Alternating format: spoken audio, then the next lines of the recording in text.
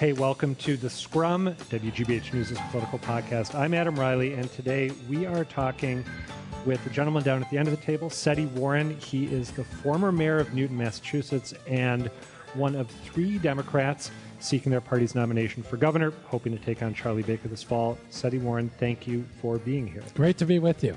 Joining me to talk with Setti Warren about his candidacy and his vision for the state are Yawu Miller. He's a senior editor from the Bay State Banner. Yawu, good to see you as always. Good to see you, Adam. And my WGBH News colleague, Peter Kadzis, also a senior editor. Peter, the pleasure is mine, obviously. Glad to be here.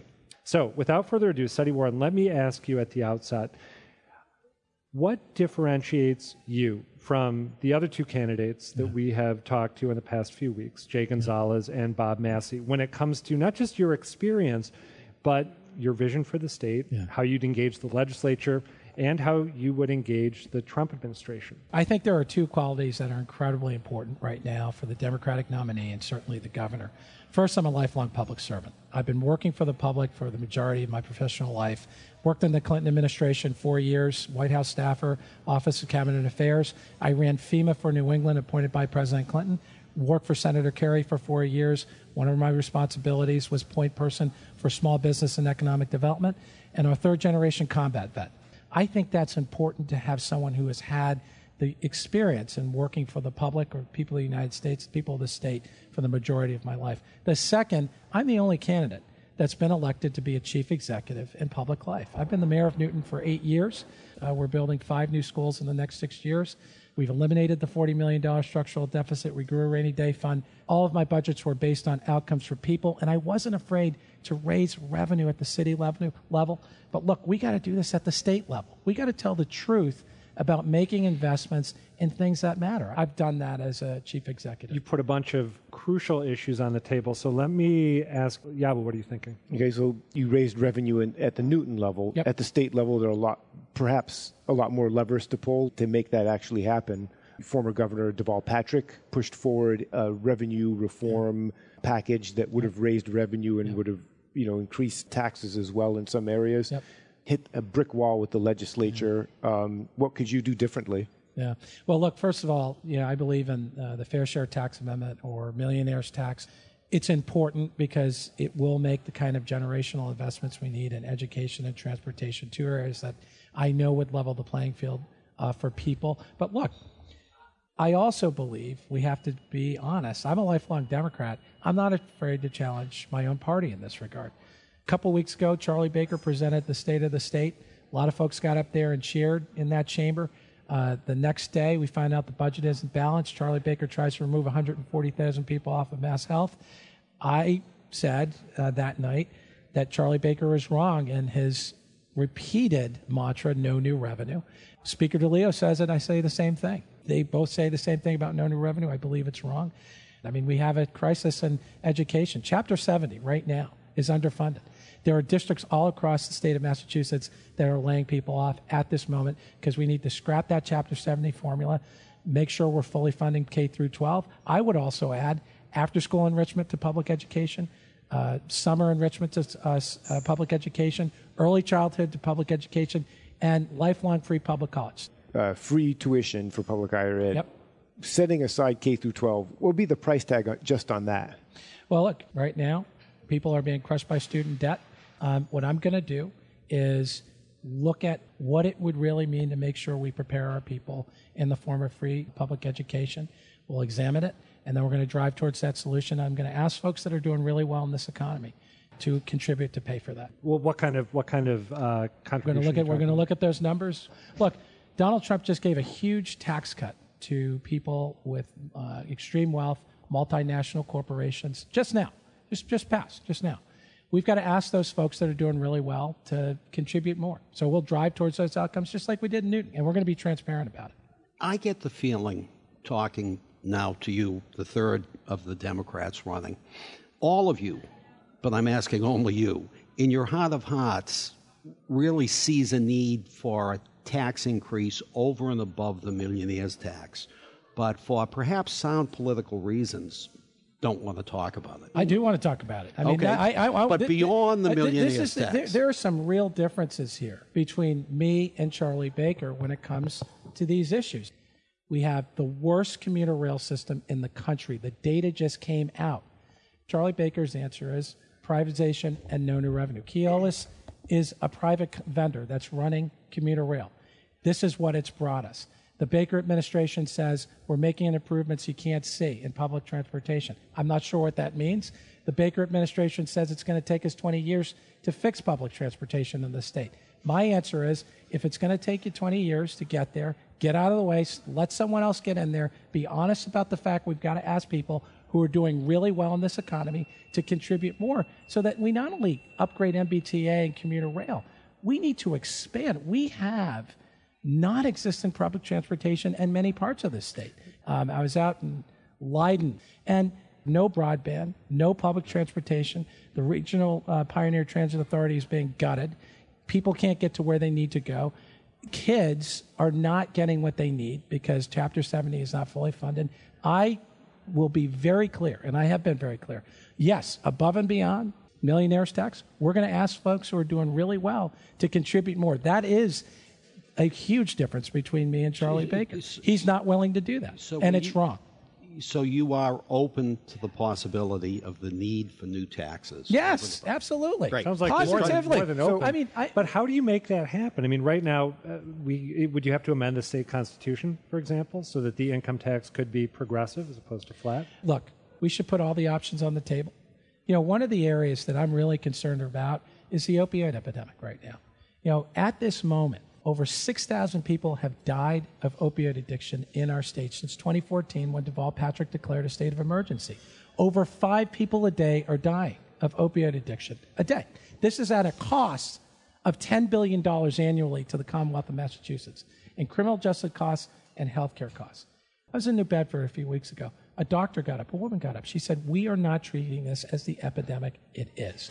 We need additional resources. We need it now. I'm hearing we don't have enough beds here in the state of Massachusetts. I'm hearing when people get into detox, the stay isn't long enough, sometimes days. I'm hearing when people get out of detox, there's nothing there. We need to make these investments. This is an epidemic that's real, and this is a difference between me and Charlie Baker. I believe we need to ask people for additional revenue who are doing really well in this economy so that we can invest in treatment. Yawu Miller, you're up next. I think it's one thing to make the case to your wealthy neighbors in Newton that they need to invest more in schools. How do you make that same case on behalf of the Commonwealth? Like, we need to invest more in public transit, we need to invest more in education to communities in Western Massachusetts, for instance, Longmeadow or Cummington, who say, like, we don't have public transportation, we don't need public transportation, why should we subsidize that in the Boston area? How do you make that case? It's a great question. Look, in many ways, Massachusetts is on a roll. It's on a roll because of its people, the innovation, the intellect, all the rest. Where we are failing is state government. And because state government is failing and not asking folks who are doing better in this economy to invest more, we put that economic growth at risk, and we also increase economic inequality. If we're not investing in ourselves, if we're not investing in quality public K through 12, after school, summer, free public college, we're not getting our people ready to participate in a workforce that is in the 21st century. If we're not investing in good, solid transit. Everyone knows about this Amazon proposal, right? 26 communities proposed to have Amazon in their community, and they propose giving away a lot of tax revenue to do that through tax exemptions. Charlie Baker's answer to this, to the 26 communities, was go for it, God bless them. That is not an economic development strategy for the state of Massachusetts. My proposal was to have Amazon come to Worcester and ask them to help us build East-West Rail to Western Massachusetts. I believe this would deal with a few challenges we have. Spiraling housing prices in and around the greater Boston area, lack of transportation. We got to do the East-West Rail either way so that everyone could benefit from getting to Amazon, and would also grow higher paying jobs where people live. There's a whole area in Western Massachusetts that need access to higher paying jobs closer to where they live. This is the kind of thinking we need to have in the governor's office that not only increases the capacity for our economy to grow, but grow evenly and in different parts of the state. Yawu Miller, does that answer your question? How do you make that case to the legislature? You've got a Speaker of the House, Robert DeLeo, who's over the last 10, 12 years consistently said there's no appetite for new taxes in Massachusetts. Yeah, and I obviously, as I said, I disagree with Governor Baker on no new revenue. I vehemently disagree with the Speaker of the House, and I've said that publicly, and I gave him a call. Look, we have to engage the residents of our Commonwealth around what's at stake in our future, because that's what I'm hearing all over the state right now. Concerns about schools, concerns about kids, concerns about transportation, concerns about this opioid addiction epidemic that we have, and doing something about it. I'd like to get honest and candid about Amazon today. I loved your idea about Worcester, but that's not on the table at the moment. With a Boston-Somerville combo, should Massachusetts maybe say, no, we don't want Amazon here? We would have wanted Amazon in Worcester, but it doesn't make sense to put Amazon here now because it's too destabilizing. I wouldn't be in the bucket of responses saying no. Where I am right now is we need to make the investments that will level the playing field in and around the greater Boston area and beyond for people who are not a part of this innovation economy right now. Half of the income level in Boston is $35,000 a year. Mayor Walsh, a couple weeks ago, just said he was in an education crisis, criticized the governor's budget because of lack of funding in the Boston public schools. We're not meeting the needs of children in Boston. This is why I call for redoing the Chapter 70 formula. And the reason why Governor Baker doesn't want to take action on that is because he doesn't want to raise revenue. It's going to cost more money. And adding, as I said, the supports needed. In addition to that, housing. We have inadequate housing and affordability. We need to build. We need some zoning changes. And I always, when I think about housing and transportation, I think about them linked together. Can't talk about them separately, right? We need to add subsidies for housing. Federal government is abdicating its responsibility on community development block grants to fund additional affordable housing. And we need a transit system. I said we're putting our economy at risk because we're not investing in good public transportation. We have the worst commuter rail system in the country.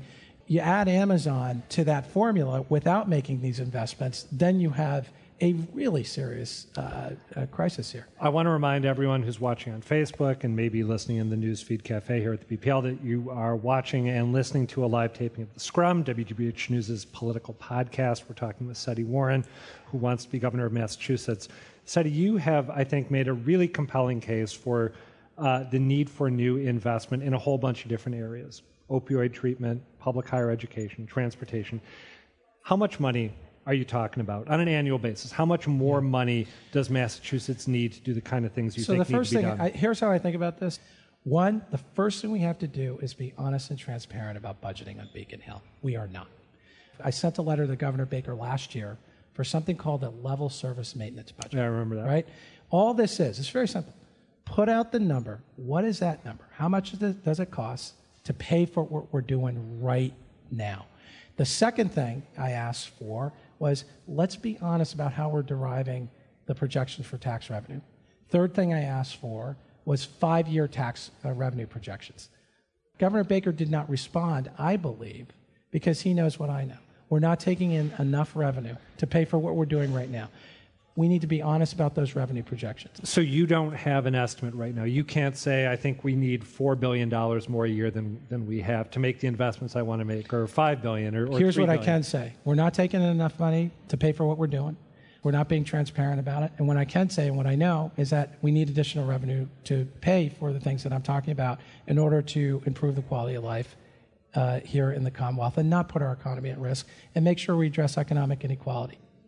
The 3 points that Setti puts on the table about what we need to move forward is really something that over the last 3 or 4 years I've had a number of people on Beacon Hill say, we need to stop what I call a sort of casino mentality on Beacon Hill, but no one wants to touch it. You're talking about budgeting techniques. The budgeting techniques, that's like the dirty little secret on Beacon Hill. It Everyone who works with the budget knows it's true, and no one wants to say it. Last year, Standard & Poor's downgraded the bond rating of the state of Massachusetts for the first time in 30 years. And they cited in that report, I quote, this is not from the report, this isn't me talking, the games and gimmicks being played by this governor to keep the budgets afloat.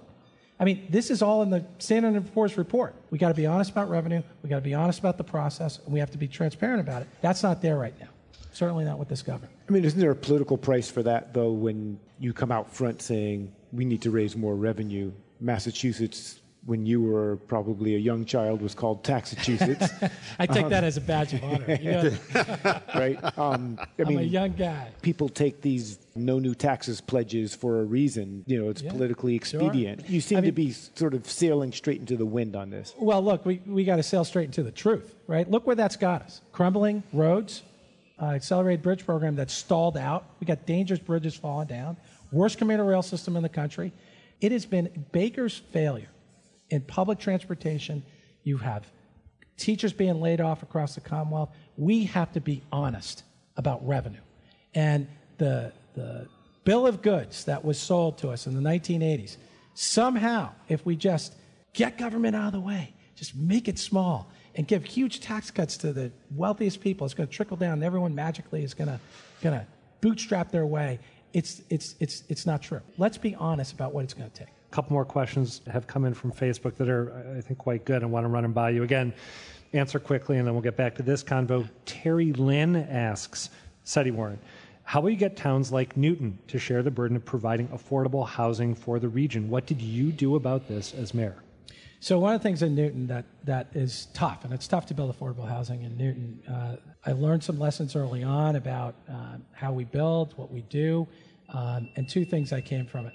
One, we need a proactive strategy that Newton never had. So we identified 90 places where we could build affordable housing, policy changes like allowing people by right, not through the city council, to add accessory apartments. We got that passed. In the 4 years since I put the housing strategy together, we passed 2 major developments, 2 of which are in Newtonville, 1 of which is providing 33% affordability in that housing project to 80 or 90 units. Statewide, what do we need to do? Right now, 351 cities and towns have their own plan or lack thereof around housing. We need to create regional strategies that are attached to transportation. I support the zoning legislation in Beacon Hill that would actually make it legal by right to add accessory apartments. I support the legislation on Beacon Hill that would require developers to build a certain percentage of affordable housing. We have that in Newton. Second, we got to subsidize affordability. We're going to need to make sure we're subsidizing building units with an eye towards home ownership as well through people who rent. And third, as I said, we've got to connect transportation with housing. We know, as we said, this is a driver of economic inequality. People not being able to put a roof over their head and people spending way too much money, over 30% on rent or mortgage. This is crushing people. It's going to take asking people who are doing really well in this economy to contribute more so we can invest in those subsidies. We can invest in transportation systems that are attached to housing. Another question from Facebook that I don't think we've touched on yet. Ryan asks you, Setti Warren, I'm about to be 26 and off my parents' health care. Costs of health care are high. How do we make it affordable in Massachusetts again? So I believe very strongly in creating a single-payer system. I wanted to tell you how I define it, because a lot of people define it different ways. 4 principles that are very important to me. 1, our healthcare system needs to be based on health outcomes for people. 2, it needs to be accessible no matter where you live. 3, it needs to be affordable. 4, we need to make sure we have the right kind of coverage, because just because you have insurance doesn't mean you have the right kind of coverage. We can reduce costs without making it more expensive for people to afford health care, and like jacking up co-pays, making it the deductibles untenable, but reducing costs through administrative costs and prescription drug costs. Those are the 2 biggest cost drivers. The answers aren't coming from the federal government. They're coming from state and local governments. We can do it here better than anyone else in the country. We got to drive towards it now. I want to talk for a minute. This is less a question than asking you to reflect on something, and I'm talking about political endorsements. I happen to be someone who thinks they matter. Not everyone does. And you, for example, have received the endorsement of Mike Dukakis, former governor, which to those of us of a certain age is I would think, a real badge of honor. You've recently endorsed Boston City Councilor Presley, who is challenging long-term incumbent Congressman Mike Capuano. Why are you endorsing her? There are no discernible policy differences. Could you just talk a little bit about that? I'd be happy to. Look, You know, one of the great things about Massachusetts is that we have a proliferation of really qualified, terrific Democrats that are in office, run for public office. Mike Capuano's a terrific guy, and I like him an awful lot. But I believe when a woman like Ayanna Pressley comes along with intellect, passion for public service, remarkable life story, this is a moment where I believe Ayanna Pressley should be in the United States House of Representatives and should be representing our delegation because of those qualities. Just a quick follow-up. Sure. In practical terms, how about the seniority we lose if Congressman Capuano were not reelected? When I think about this question, I often think about my grandfather who came home from World War II, who was in the Battle of Bulge, came home to segregation, segregated bathrooms, movie theaters. When I came home from the war in Iraq in the fall of 2008, I came home to the election of the first black president. I believe, and my family has always had this belief, and they taught me this, that I shouldn't have to ask for permission to lead. I believe we're at a moment in our country's history, in our Commonwealth's history, when we have to look at what's next. What's happening next after this election of President Trump, after the election of Barack Obama, after the election of Deval Patrick, after the election of people like Yvonne Spicer, first African-American woman to win mayor, the selection of Andrea Campbell, first city councilor, black city councilor. What comes next? This is a generational moment where I believe we should be supporting candidates of color who are smart, are willing to put themselves in public service, have the kind of remarkable stories that would actually enhance a place like the House of Representatives and our state delegation. I believe that this is one of those moments. I think Yawu Miller gets to ask the last question here. We've got about 4.5 minutes left. Okay, you're talking about electing Barack Obama and Ayanna Pressley, yourself running as a candidate of color. There are portions of the state that voted for Donald Trump. There are precincts in the city that turned out heavily for Donald Trump in that election. Why do you think that is, and how would you reach out to those voters? Here's what I know. We have to, as a society, I believe as a public figure, push back against any policy that hurts people, sexist, racist, bigoted, say no to all those things. At the same time, there are people that voted for Donald Trump that didn't vote for him for those reasons. I went up to a town called Winchendon, Massachusetts, in the beginning of last year, and I went up there because it was profiled in the Boston Globe. It was one of the towns that went for Donald Trump, and it profiled a guy named Jesse and his girlfriend, Rebecca. I went up there to visit, to have a conversation. And I sat down with Jesse at the counter, and I said, why'd you vote for Donald Trump? He said, it's really simple. In 1982, when I joined the Navy, manufacturing, Levi's plant here, people were working. I came back 2 years ago. There's an opioid den down the street. People are buying groceries from CVS because they can't afford a car to drive over to Market Basket the next town over to get groceries. He goes, you know why I voted for Donald Trump? It's not working.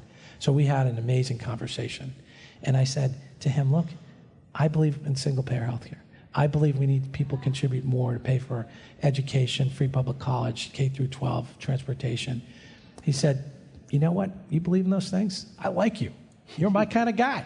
Now, look, I visited with him twice. Yeah, I came back just to make sure he was still with me after I announced. I visited him last fall. He said the same thing. And by the way, 2 weeks after that visit, I was down in Dudley Square in Roxbury in front of a group, 70, 80 people of color. They started talking about all the things that they were facing. They almost sounded like Jesse and his girlfriend. I said, you know what, folks? You ever heard of a town called Winchendon? And I told the story. We have got to find a way to work together. This issue of economic inequality has no boundary. It's no race. Wherever you live across the state, we got to be honest in addressing it, and we've got to work together, and we can work together. If we're willing to tell the truth about asking people to pay more, not buying into no new taxes, all these slogans, and invest in ourselves, level the playing field, this is a generational moment. That's the way I see it. Peter Kadzis, I was wrong. We've got a minute and 40 seconds about for you to sneak in one more quick question. Well, a question I've asked everyone else. How are you different now that you've been out campaigning for governor? You know, every time I go out, when I hear from people who have lost people, for example, of their children of opioid addiction, when I hear from parents that can't afford daycare or can't afford after school, and when I hear from people that just can't get to where they need to go. They live in public housing, public transportation. It really energizes me, and it tells me we're at a moment in our country's history, in our state's history, where we got to just not be afraid to tell the truth about some of these complicated questions and say what I've been saying, asking those to contribute more who are doing well, and look them in the eye and be honest with them. Setti Warren, we have to leave it there. Thank you for taking the time to talk with us. Really appreciate it. Setti Warren is one of 3 Democrats seeking their party's nomination and hoping to become governor of Massachusetts. Thank you all for listening. Thank you for watching on Facebook Live. And Peter Kadzis and Yawu Miller, thank you for joining me to chat with Setti. Good to be here. That's going to do it for this edition of the Scrum. You can find an audio edit of this conversation in a couple days at blogs.wgbh.org/scrum. Please listen to our previous conversations with Jay Gonzalez and Bob Massey if you have a chance, and subscribe to us on iTunes or wherever you get your podcasts. I'm Adam Reilly, and the Scrum is a production of WGBH News.